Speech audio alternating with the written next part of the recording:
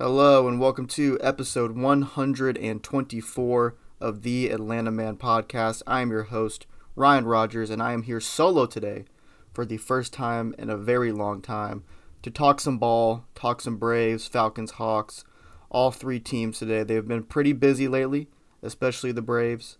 The Falcons got a big game next week against the Saints, as they were mercifully on bye yesterday. Didn't have to watch them.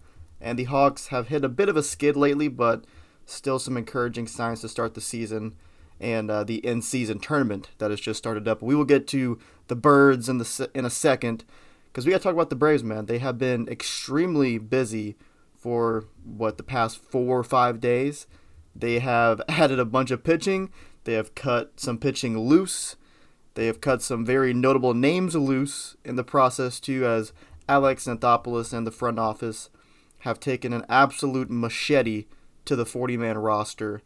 And we're about to get into the start of a series of moves that have been very interesting and really kind of exciting for the fan base. People are really starting to speculate that something massive could be coming with the Braves, with all the things that have been transpiring over the past few days. So let's just start off from the very beginning of what happened on what I believe was Friday night, when they made a trade with the Chicago White Sox for Aaron Bummer. So on its face, the Braves trading for Aaron Bummer is not anything crazy. He is a lefty reliever, strikes out a ton of guys, has some real nasty stuff, had a really bad ERA last year, a 6.79 ERA with the White Sox, but a 3.58 FIP. So, strikeout stuff was really good. 99th percentile in barrel rate, which is awesome. 61% ground ball rate, that's really good too. So trading for Aaron Bummer in a vacuum is, perfectly fine. You might think, we send like a lower level prospect, and we got Aaron Bummer after a down year, kind of bought low on him. They did buy low on him, but it was not the package you would be expecting being sent back to Chicago, as the Braves sent Michael Soroka, Jared Schuster, Nicky Lopez, Braden Shoemake, and Riley Goins, a right-handed minor leaguer. The most anonymous name of the 5 guys traded from the Braves, but the Braves just cleared out 40-man spots with this trade, and they added Aaron Bummer, who is a real reliever. I know a 6.79 ERA is bad, and most fans are going to look at that and think, what the hell? Why are we getting this guy? Why are we trading 5 guys for this guy? First of all, really, at least 3 of the guys the Braves sent have just not a real future with the team, and I'm talking about Soroka, Schuster, and Shoemake. Michael Soroka, bless his heart, he came back this year. He, we all know his injury history with the Achilles stuff and even the arm issues that he's had to. And, he just didn't have a great year. And he was due a good amount of money in arbitration. The non-tender deadline was the very next day. So the Braves were going to non-tender Soroka. He was owed around $4 million. They were not going to pay him that. Same with Nicky Lopez, Nicky Lopez was the best player the Braves traded. He actually did have a future with the Braves. He would be really an ideal backup utility middle infielder. His defense is awesome. He's pretty fast. He even showed a little bit with the bat with the Braves this year since the trade deadline where he got traded from Kansas City. But he was also owed around $4 million too. And the Braves just probably thought, hey, we'll probably get another backup infielder for a little bit cheaper than $4 million. But Nicky Lopez, he's worth that. He's a good player, and I'm kind of happy / sad for him going to Chicago, because the White Sox are horrendous, but he's probably going to play a lot. Probably going to be their starting shortstop now that Tim Anderson is gone. But as far as Soroka, I want to touch on him a little more, and just the tragedy of Mike Soroka, of what happened to him. It sucks that it ends this way for him. Hopefully he gets to go to Chicago and kind of like Lopez gets to pitch every 5th day, make 30 starts, figure things out. And I just wish the best for that guy, because he has been through the ringer, and hopefully the Chicago White Sox can show a little bit of competence with him and try to fix some of the issues he has and get him back on the right track, because he's still fairly young, and he showed some real velocity when he did come back this year. So I still think there's some upside. A lot of people were mad the Braves traded him, but I'm just not too upset about it because they were about to just cut him the next day. He was going to get non-tendered. Same with Lopez. The other two guys that are of note, Jared Schuster and Braden Shoemake, both made their debuts for the Braves last year. Shoemake only played in one game. But Shoemake, he can field, he cannot hit. And I never really expected him to have a future with the Braves. He was a former first-round pick, just like Jared Schuster and Michael Soroka, all 3 first-round picks getting traded, which, that's not great. Not all of those were Anthopoulos picks. I believe Soroka was a copy pick. But Schuster and Shoemake were Alex Anthopoulos first-round picks. Shoemake can play some good defensive shortstop, but he cannot hit.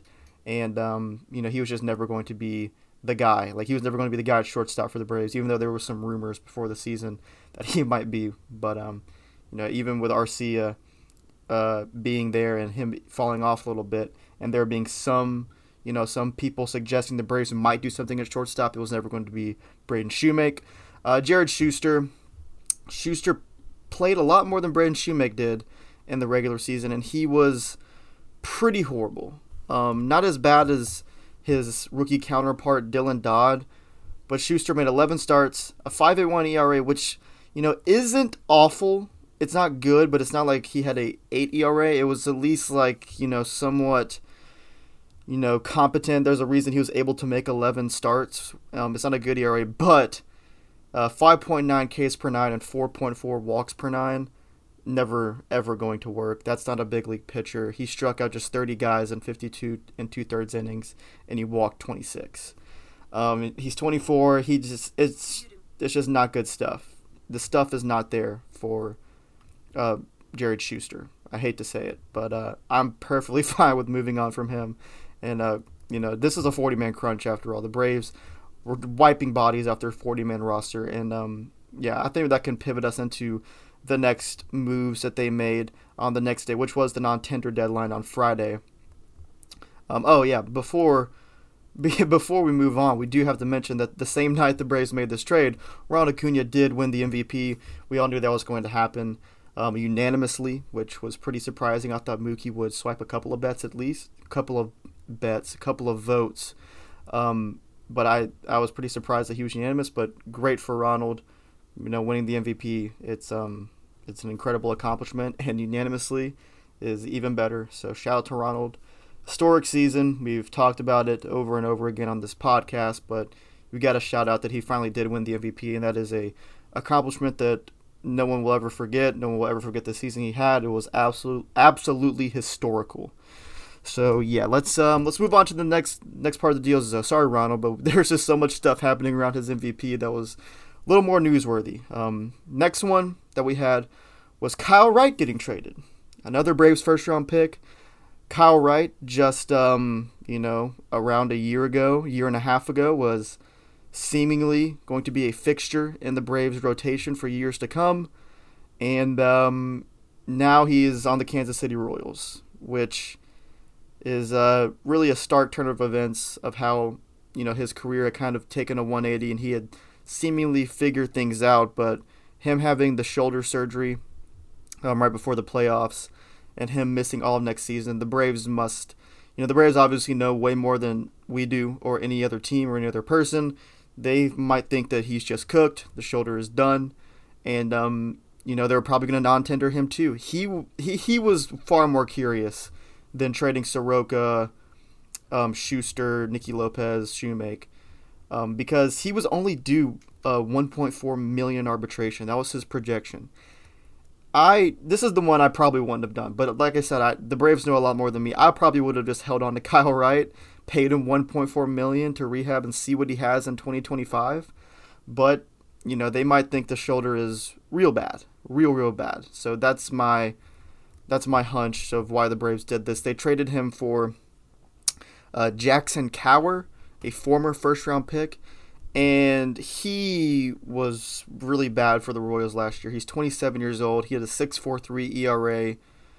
He did strike out a good amount of guys, but his career ERA is 9.12 over 74 innings. That's 75 earned runs in 74 innings. Yeah, he struck out 75 guys over that span, so pretty good strikeout figure, but I think he's a pure lottery ticket. Aaron Bummer, he is for sure going to be in the bullpen next year. I'm pretty sure, barring any injury. Cowher is a straight lottery ticket. He has one minor league option, so they might just stick him in Gwinnett. But yeah, this was just straight getting something for Cowher, right? Because they were going to non-tender him. And this is the one I'm looking at again. I'm just like, oh man, I don't know. I probably would have just paid Kyle Wright $1.5 million and just see what he has in 2025. But yeah, if you're the Royals, this is great. You give up, it is one of your former first round picks, but he's 27 now. Like I said, a 9.12 career ERA, and you get Kyle Wright, who, if he can figure things out, Kyle Wright is not a free agent until, what year is he a free agent? Until 2027. So, he's missing all of next year, but if he can figure something out and stay healthy in 2025 and 26, you could have a good starting pitcher for 2 seasons. But I think the Braves think that his shoulder is bad, and yeah, they wanted to just get something for him. And, I guess there is some sort of upside with Jackson Cowher. I can't say I knew too much about him, but he was a first-round pick out of Florida. And he's got strikeout stuff, and he's a lottery ticket in my mind. Maybe they can get their hands on him and fix him, but I don't think so. Next piece of business the Braves did was non-tendering the rest of the guys that they couldn't really trade. I'm trying to pull up the list now. Off the top of my head, I know it was Yanni Chirinos, Colby Allard, who else was it? Penn Murphy, who they got off of waivers, Chadwick Tromp, Luke Williams. I think I might just named them all. I'm trying to pull up the official list to see who they actually did. Okay, here we go. Yeah, I named them all. Oh, Angel Perdomo, too, who they picked off from waivers from the Pittsburgh Pirates, and Michael Tonkin, who pitched the 4th most innings on the Braves last year, which that's kind of crazy in itself. But those were the non-tender guys, and the Braves completely they took their 40-man roster down to 30 in a couple of days. They did add a guy today, which we're about to get into, but this was when things, once they traded Kyle Wright, and then about an hour later, they announced the non-tenders, people were starting to be like, oh, so 10 more roster spots have just opened up. Major league guys are off the roster, like Tonkin, Wright, Soroka. Even Luke Williams was on the team for a little bit, Yanni Chirinos. So it is very interesting of how they're handling this. This doesn't even include, Eddie Rosario leaving, and Kevin Pillar's gone, and other names are gone. So it is very interesting what they have done here. The 40-man roster was at 30 after this, and the people were starting to think, is this the year that the Braves are going to do the crazy-ass move? And, the Shohei stuff was swirling, obviously, Juan Soto trades. Those are the high-end options, but, the Braves just have a lot of flexibility, and there's going to be a lot of new faces. And one new face was added this morning in typical Braves fashion, just like all these trades. Well, actually, the Kyle Wright trade was reported on before, but, the Braves just released a press release at around noon. Ronaldo Lopez to the Braves. This is a guy I wanted the Braves to trade for at the deadline last year, so I like this quite a bit. He can absolutely sling it. He can throw over 100 miles an hour, filthy wipeout slider, just your typical reliever repertoire. But there is a bit of a wrinkle with this signing. The Braves are paying him $4 million in 2024 and $11 million in 2025 and 2026. So this is a 3-year, $30 million deal total if you take into account the $4 million buyout if they don't pick up his $8 million club option in 2027. So for competitive balance tax purposes, Reynaldo Lopez's AAV is around 8-something million, 8.5 million or something like that, but he's only going to make $4 million next year. And there was some reporting from the Braves beat writers, Justin Toscano and Mark Bowman, that Reynaldo is going to stretch out and prepare to be a starter this offseason and heading into spring training. He is a former starting pitcher, former pretty big prospect. He was traded from the Nationals to the White Sox for Adam Eaton way back in the day in around 2015, 2016. But when he got to the White Sox, he was a starter for a little bit. As he did not have much success, but in 2018 and 2019, he was a full-time starter, 32 starts in 2018, 33 starts in 2019. His only real year of success as a starter was 2018. He had a 3.91 ERA, but the next year he was pretty bad, and he's kind of been a reliever since. They had him starting in 2020 where he was bad again, but he has found kind of a lane as a reliever in the past 3 years. Since 2021, becoming a full-time reliever, Reynaldo's numbers are 3.14 ERA over 189 innings, 201 strikeouts, and a 3.31 FIP. That is pretty good. There are 10 starts mixed in there, but he has been pretty much a reliever the past 3 or so years. So all those starts were in 2021 pretty much. We made 9 of them. One of them was in 2022. But the Braves think they can bring him back as a starter. He is going to be 30 years old. Like I said, the stuff is electric, but all of his success has pretty much been as a reliever. But, I mean, if you could figure something out and get this guy stretched out and starting, I mean, he can throw. He can chuck it faster than Spencer Strider. The stuff is there. And, it's kind of like Aaron Bummer. These guys are both former White Sox. They have nasty stuff. And, Lopez kind of had a crazy year last year. He got traded from the White Sox at the deadline to the Angels along with Lucas Giolito. And he got waived, put on the waiver thing that they did last year, all the teams were, which isn't a bad thing, him getting waived. It was just so another team would pick him up and eat the money. He was actually very good with the Angels. And then the Guardians picked him up along with Lucas Giolito. Him and Lucas Giolito have spent every waking moment of their career together. They came up as Washington Nationals. They were both traded during the 2016 offseason to the Chicago White Sox. They were both traded to the Angels at the trade deadline last year. And they were both waived and picked up by the Guardians last year as well. So they have been in lockstep with each other their entire careers. So it would be pretty fitting if the Braves signed Lucas Giolito to make some starts so he wouldn't have to leave his buddy Reynaldo behind. That's just seems how this thing has worked for, about 8 years now. So we will see how that plays out, that saga. But, back to Lopez and just him. I think he's really good. I mean, he was a 2-win reliever last year, 83 strikeouts over 66 innings, 3.27 ERA. He was really good after he got out of Chicago. And the White Sox were just a complete dumpster fire last year. But between LA and Cleveland, he only gave up 4 earned runs over 24 innings. He was really good once he left Chicago. And he wasn't even horrible with the White Sox either. But, I mean, the White Sox just had that stink on them last year. That's kind of the thing with Aaron Bummer, too, that they think, you actually have something to play for. You're not just part of a miserable team. Sorry to any White Sox fans listening. But, yeah, I like this move quite a bit. The starting pitching wrinkle is interesting. I don't know if it's going to work just because his track record as a starter is not great. But it is interesting to say the least. Even if he is a swingman, that has some value in itself.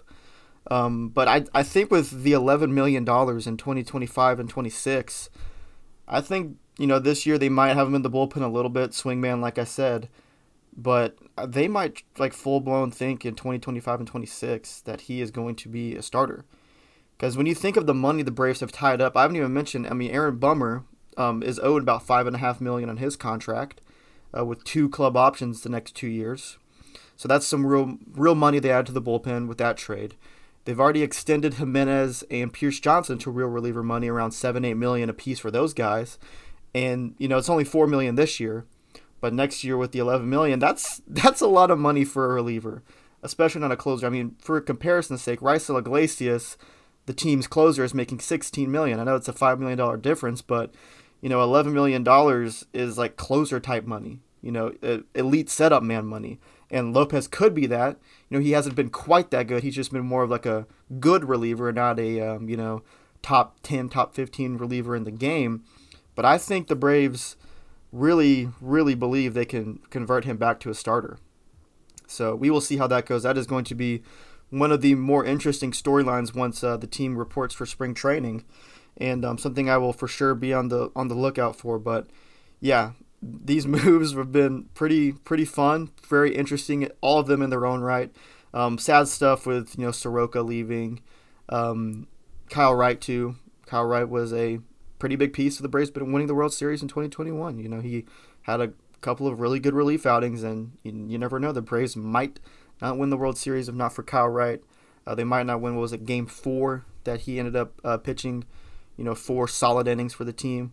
So, yeah, Kyle Wright, Braves legend. Mike Soroka, Braves legend. And, the one that I'm really the most upset about is Nicky Lopez. I kind of wanted them to keep him to be the backup middle infielder, but I just think, he just wasn't going to play a ton if there wasn't an injury, and they probably just thought $4 million is too much for a guy that is rarely going to play, because we've seen how the Braves are. Everyone plays every day, and unless there's an injury, which there could be, there was this year, he got a good amount of playing time when Ozzie had his short IL stint, but that was pretty much it. But everyone's going to play every day if they're healthy, and the Braves know that, and they probably thought, hey, $4 million, probably a little much for a guy that's maybe going to play 40 games or something. That's about $10 million or $1 million every 10 games for him. That's kind of a lot. So we'll see what they do with backup infield. Luke Williams is gone. People are saying Vaughn Grissom's going to be the backup infielder. He's not. That would just be an immense waste of value of Vaughn to just be a backup infielder. That's not going to be the case. Vaughn Grissom might not be on the team. I still have a hunch that he is going to get traded this offseason for starting pitching help or left field help. We'll see what they do with those two departments. Now it's time to get into a little bit of rumors portion. We'll do this quickly because it isn't anything concrete. Aaron Nola signed back with the Phillies, and the Braves were heavily connected to him. The Braves made a very real offer to Aaron Nola. 6 years and around $160 million is what they offered him. The Phillies end up retaining Nola, which I thought was going to be the case all along. He just did not seem like the type of guy that was going to leave Philadelphia. He gets 7 years, $172 million, so next year, about $10 more million than the Braves offered him. But, the Braves being super linked to Nola is interesting. They're already heavily linked to Sonny Gray also, who is going to cost a little less money, but he is a little less older, probably less upside than Nola. But, the Braves still seem to be heavily involved in the starting pitching market. Maybe this Reynaldo thing changes that slightly, but I don't think so. I think they would still be on the lookout for starting pitching because Reynaldo Lopez is not a sure thing as a starter right now at all. So you cannot just bank on him. You can't pencil Lopez in for 180 innings as a starter next year. That would just be irresponsible. So, yeah, we'll see what they do. Sonny Gray, very interested. He was incredible last year for the Twins. I believe he led baseball in FIP. He had a better FIP than Strider, who was second. So that's pretty impressive stuff there.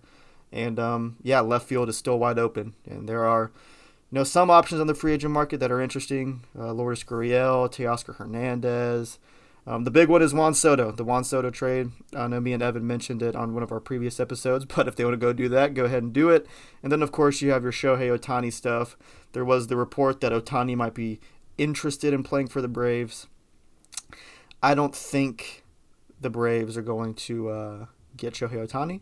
If they did, I would be thrilled. But I will believe it when I see it. Last thing about the Braves. Ron Washington and Eric Young Sr. are with the Angels now. Wash is the manager for the Angels. Very happy for him. He's wanted to get back into managing for a long time now, and he gets his opportunity in LA. It does kind of suck because the Angels are going to be kind of a disaster, which is unfortunate for him, but he brings Eric Young along with him to be the first base coach. So the Braves have a couple of vacancies at first and third as for the coaches. So we will see what they do there. Shout out to Ron Washington. He is a legend. Everybody loves Wash. The infield drills have, everybody seen the videos of him out there every day doing work with Riley, Ozzie, Matt Olson, Freddie back in the day. Dansby when he was here, all those guys.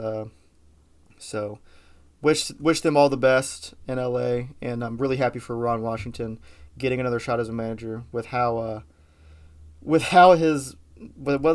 happened to him in Texas with that World Series. Him getting another shot is very good for him. I don't think much winning is going to come of it, unfortunately, but it is still the managing job at the end of the day. That's what he wanted, so shout out to him. All right, let's talk about some Hawks.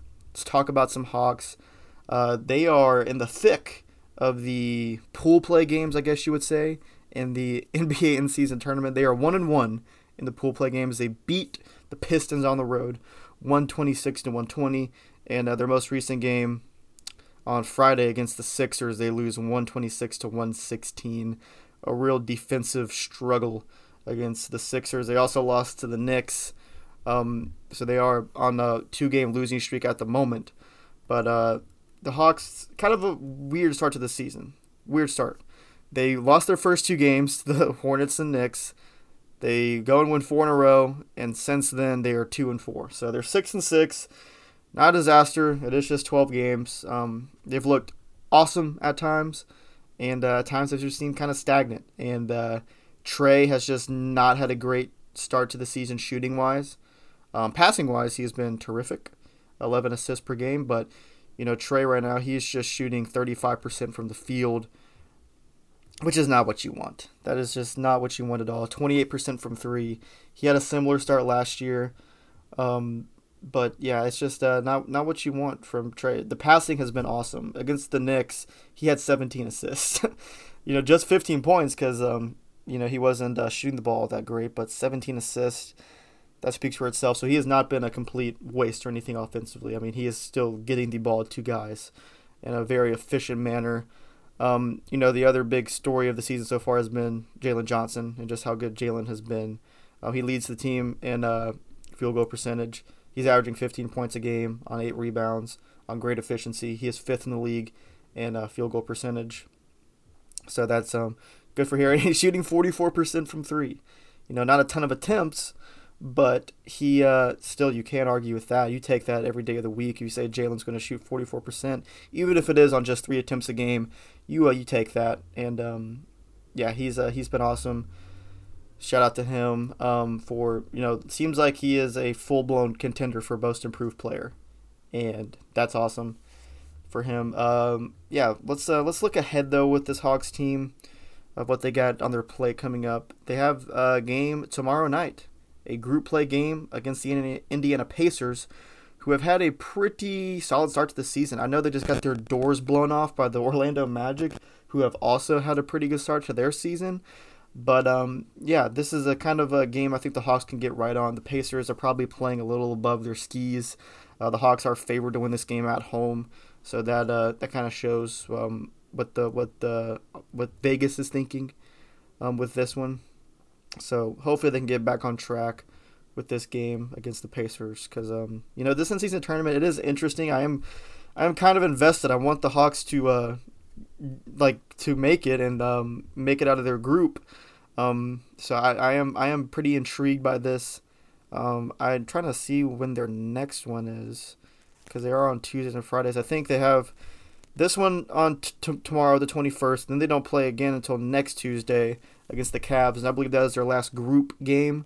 And then we'll see if they qualify. I know they can still make it without winning their group if they have a good record and be a wild card, but they are 6-6, so they'd have to get kind of hot to make the wild card for the in-season tournament. It is kind of a weird concept.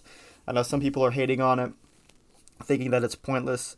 I just want to see the whole thing play out. I want to see the stakes of the Final Four in Vegas, of how that's going to be. I still think this is just a attempt by the league to limit load management and have guys have something to play for. They have made a ton of changes to that, where you had guys to play a certain amount of games to qualify for awards and all that stuff. They really do not like load management, and this is definitely part of that. And also just probably to keep the fans a little more interested, the NBA season, they have really made it quite pointless. I mean, look at this Hawks team the past 2 years. They have been about as mid as you can be, and they still were able to make the play-in tournament and make it out and be in the playoffs. The 8-team field is already too much with the play-in tournament on top of it. It is just, the NBA expansion of the playoffs is wild. So we will see. I know Snyder and some of the players have said that, these games do feel slightly different, a little more high stakes, which, I guess that was the goal of the league. So I guess it is working out to that degree, but we'll see how this plays out. But yeah, tomorrow against the Pacers, and then for the rest of the week, they got a pretty busy week. They got 4 games: Pacers, then Brooklyn on Wednesday, so a back-to-back, and then Thursday, Friday off, then another back-to-back on Saturday and Sunday against the Wizards and the Celtics, both on the road. They actually have a long road trip coming up: Boston, Cleveland, San Antonio, and Milwaukee, until they get back home and face the Nuggets on December 11th. Can I get ahead of myself there? December 11th is in the future, pretty down the road. So, yeah, that's the Hawks. That's what I got. Want to see Trey shoot the ball a little bit better. That's a big thing. But they're 6-6. But it feels better. If they were 6-6 with Nate McMillan, it wouldn't feel quite as good. Because I still have some faith in Quinn Snyder. So yeah, let's pivot. Let's wrap things up and let's talk about the Falcons. The Falcons have a pretty huge game coming up on Sunday. They are 1 game back in the NFC South. They're 4-6. The Saints are 5-5 in first place. And who do they play this Sunday? The New Orleans Saints. At home, the Falcons have opened up as a 1-point favorite to beat the Saints. It has been announced that Desmond Ridder is starting in this game, and they plan for him to be the starter for the rest of the season. I think that's what they should do, honestly. But the Falcons, with all of their shortcomings and how pitiful they've played lately, they're in it.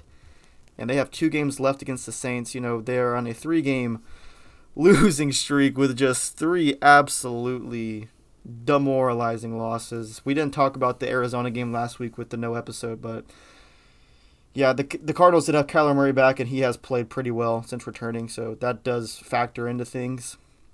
But yeah, it has been just full-blown misery the past 3 weeks, losing to Levis, then Dobbs, then Murray. All 3 of those guys, those are their first games of the season. That's tough. That's tough. But the Falcons are on bye this week. I believe the Saints were also on bye, so both teams will be fresh. Let me double check. Were the Saints on bye? Yeah, they did not play yesterday. I thought they did. Yeah, they kind of have to win this game. I don't want to say it's a must-win because it's not, but they really need to win this game. They kind of need to sweep the Saints to make the playoffs, I think. That or win out. And, we've said this ad nauseum all season. The schedule is a cakewalk. And, that hasn't mattered all the time because the Falcons themselves aren't very good. But Saints next week. Then they play the Jets, who are now starting Tim Boyle as their starting quarterback. Then it's the Bucs, who we've already beaten, and the Bucs are the Bucs. And it's the Panthers, who are the worst team in the league. Then it's the Colts, who are without Anthony Richardson. Then it's the Bears, who are one of the worst teams in the league. And then it's the Saints again to wrap up the season. So, yeah, we're going to see what this team is made of. They can make the playoffs if they just, take care of business. You would think they're better than most of these teams, but are they? They're 4-6. They've had some very questionable coaching decisions from Arthur Smith. They don't really have a quarterback. Yeah, they're just exhausting to even think about. I'm just having to watch this game on Sunday, Falcons Saints. It's our biggest rival, and I'm going to be fired up for it. But I'm just not this ain't my thing, of them just being so miserable, and they're just the last 2 years they've just been in this purgatory of not bad enough to be out of it, but not good enough to be fully in it. We had the whole song and dance last year of Mariota and him starting until the Falcons were out of the playoffs when we were begging for Desmond Ridder last year. And now, it's not the same thing, not the same situation, but they have kind of flip-flopped on quarterbacks with Ridder and Heineke. But yeah, it is. They have been in purgatory for the past 2 years. I have been in purgatory for the past 2 years. We all have been. Other thing of note for this game, Derek Carr, he got hurt against the Vikings, and he is questionable. So we will see if he plays. If not, it's Jameis Winston time, which I hate that Jameis is on the Saints. I love Jameis Winston, and I hope he doesn't play because I don't want to root against Jameis. That's my guy. It's been a travesty that he's had to play for the Buccaneers and the Saints for his entire career. I will say that right now. Jameis Winston deserves much better. And yeah, I love Jameis. I love Jameis. So I would take Jameis as the Falcons quarterback right now. They should have traded for him at the deadline. But yeah, Falcons home. They're at home and they're favored. The Derek Carr thing probably is factoring into them being favored a little bit. The uncertainty with him and the home field advantage. But we're gonna see. We are going to see. So yeah, I think I covered it all in this solo episode. I haven't done a solo episode in over a year, so it was definitely interesting experiment here, not having a co-host. Hopefully we will have a co-host back on here soon of some kind, whether it be Evan or someone else. We will take care of that down the road, but I think I covered it all. I think I did my job on this one. So yeah, if you made it this far listening, I really, really appreciate it. And I will see you next time with another episode.